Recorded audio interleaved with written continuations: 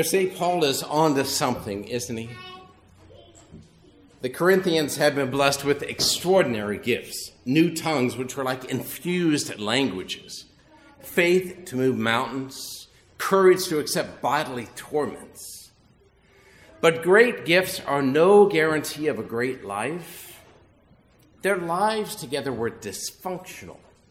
They were at odds with one another. They could speak new languages, but that didn't mean that they could actually relate with one another.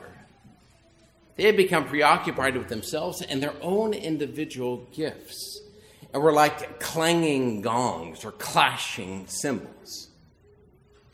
Have you ever played a gong? I did 1 year in high school band. It was a lot of fun. It was a powerful instrument. You could drown out everyone with it. You could annoy everyone with it, too. By itself, the gong was just loud and meaningless. Its real impact and beauty comes through being properly situated within the larger musical production. When it's tied to this, it can send shivers up and down your spine. St. Paul was on to something.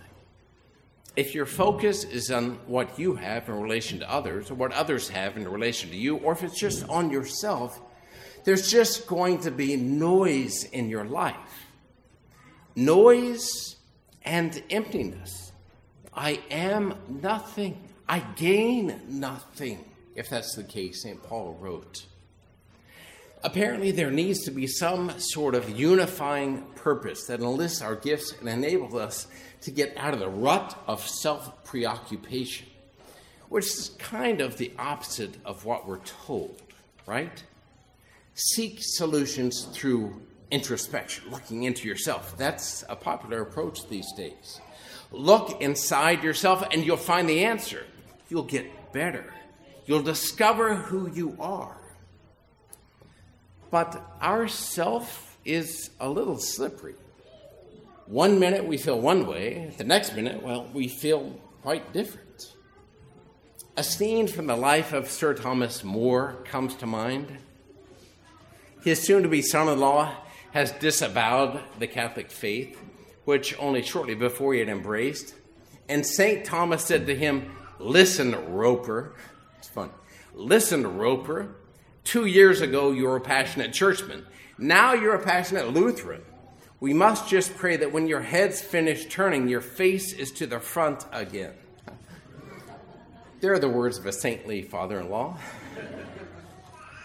Trying to stand on ourselves is like trying to stand on quicksand.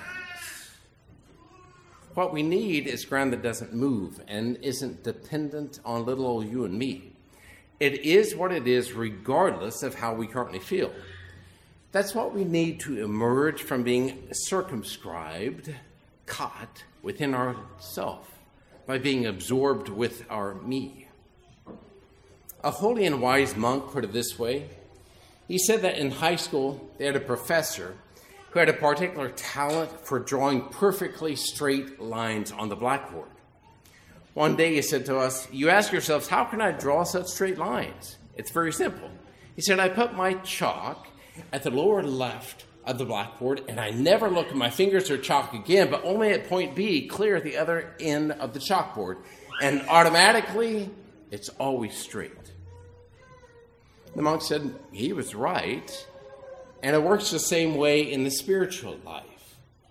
It's not yourself you ought to look at while acting, but God. And while we concern ourselves with him, he concerns himself with us. Isn't that good? The monk gave this example from his own life. He said, "When I was a novice, I often felt myself to be in good spiritual shape, at least so it seemed to me, and sometimes in much less good shape. Sometimes God seemed close to me, easy to reach like a father, a friend, and sometimes far off, cold, almost as if avoiding me." Sound familiar? I see again the place where one day during work I stopped and told myself, God doesn't change. He isn't on good terms with me one day and another day dissatisfied without good reason. Here's what I'm going to do. When things are going well, I will say to myself, It's not going better than when things are going badly. And when things are going badly, I will say to myself, it's not going worse than when things are going well.